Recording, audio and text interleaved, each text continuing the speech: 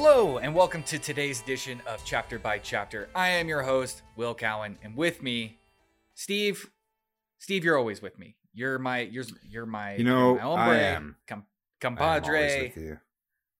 Sometimes I ask myself about my life choices and what exactly got me here.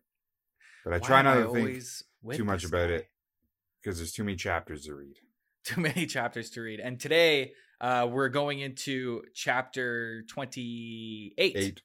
Chapter 28 of Eye of the World, titled Footprints in Air. And you and I were talking about this just like a couple minutes beforehand, and this sucks. I hated this chapter. This sucks. And guess what, guys? Surprise, surprise. Who's in this chapter? It's Nynaeve. Yeah. So, and she sucks a lot in this chapter. Put the pieces together to draw your own conclusions. So the chapter opens up with Nynaeve and her group, which is, I shouldn't even call it Nynaeve's group. It is Moiraine and Lan's group. Moiraine and Lan's group, which consists of them and Nynaeve. And they're just reaching Whitebridge, and during that time, Nynaeve is having like an inner monologue that sucks. Yeah, she's like really like impressed that there's a bridge, and you know. Yeah. Well, there's also that little bit where she's like, I can't remember if she's debating like using the power, but also like doesn't want to use the power because she's still like reeling from the fact that Moiraine, I think the last time we saw them was Moiraine dropping that bomb on her, going like, you've got a little bit of the touch with you. You got the force. And she's just trying to figure out where her loyalties lie in that, because I can see having the one power as being like a really big temptation to use. And of course, yeah. And being she's also been arguing with Nynaeve like a lot about Moiraine like and Nynaeve. Yeah, they've been arguing a lot about this whole thing. But like, wouldn't you just disagree with Nynaeve just for the sake of it? Well, yeah, I would, because I'd probably be like, you don't know anything. But this is all like, she's like brooding on a lot of those arguments, and still doesn't trust Moiraine like at all. Yeah, and not even Lan in that sense either. So they're coming up to Whitebridge because they're following Moiraine and her feeling for those coins that have lost. You know, I don't think she can feel those coins anymore. She knows the coins of the one that Mat and Rand gave to the captain. Captain Domon. And her overall, she kind of explains her overall plan. The overall plan is to go to Whitebridge, investigate where those coins have went, and then probably go to Tar Valon after. And I think there's a little bit of an argument here where Nynaeve is like, I thought we were going to go to Caemlyn after. And and Moraine's like, whoever's going to go to Caemlyn, they'll stay at Caemlyn, because she feels that other what do you call it? The other feeling of the coin or something like that. And she feels like that's just it. And this is what I mean. Like these arguments over how to find the rest of the group, how to find the boys. And Moiraine is kind of using, you know, she's just kind of saying like, we got to go here because I can feel it. And Nynaeve's kind of like, yeah, I don't buy that. Yeah. Like, that's cool, but like, we should go to Caemlyn because they were going there.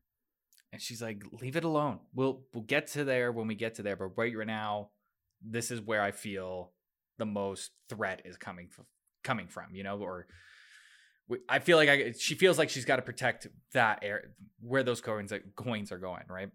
Yeah, but so Nynaeve don't trust her. Yeah, exactly.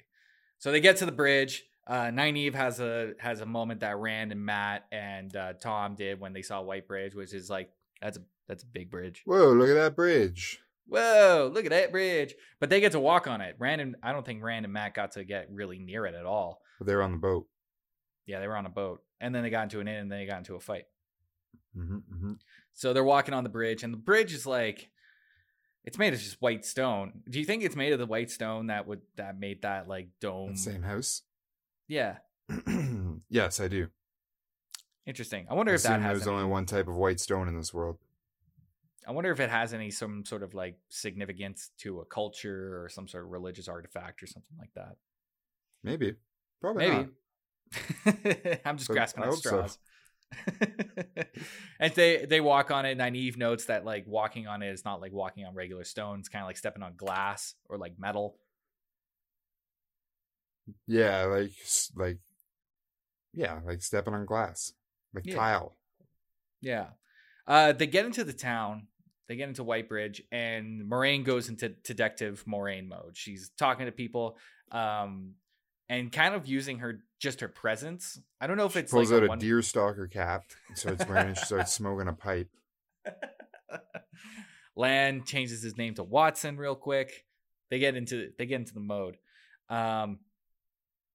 So there's a passage here where they're explaining Moraine's interrogation or like questioning technique, and it's not even like an interrogation technique. She's just asking people, and just her very presence seems to kind of loosen some tongues in a way, but not enough. Do you think that's like is that like a one power thing? Do you think she's like manipulating them, or is she just like calming?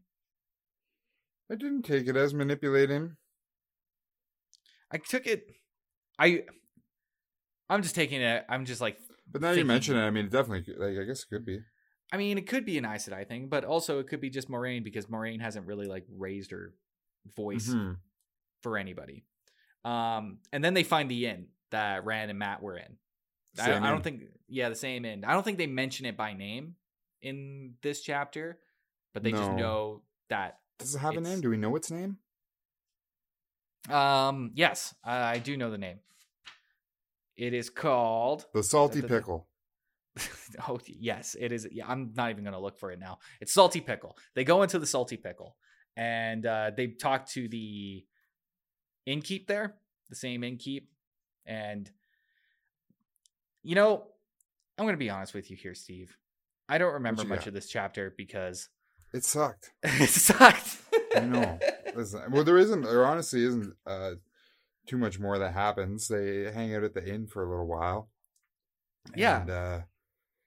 And Lan senses that a fade has been there, or has been near. Right. But that... It basically just kind of confirms that they're still looking for... They're looking for the 2 coins, and they know that they're in danger.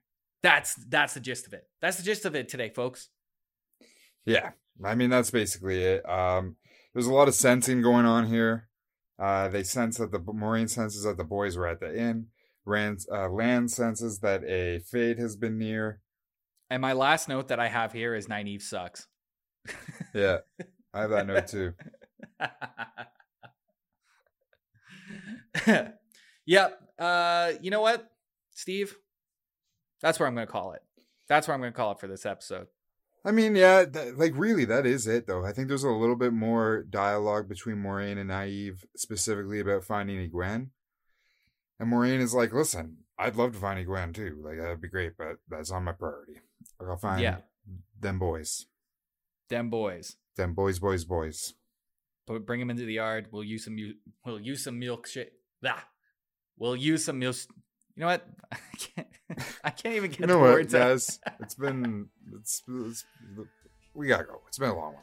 It's been a long one. We gotta go. We'll see you guys tomorrow. Check back in. Today is, for Wednesdays. I tell ya. Thank you all for listening. We'll see you tomorrow.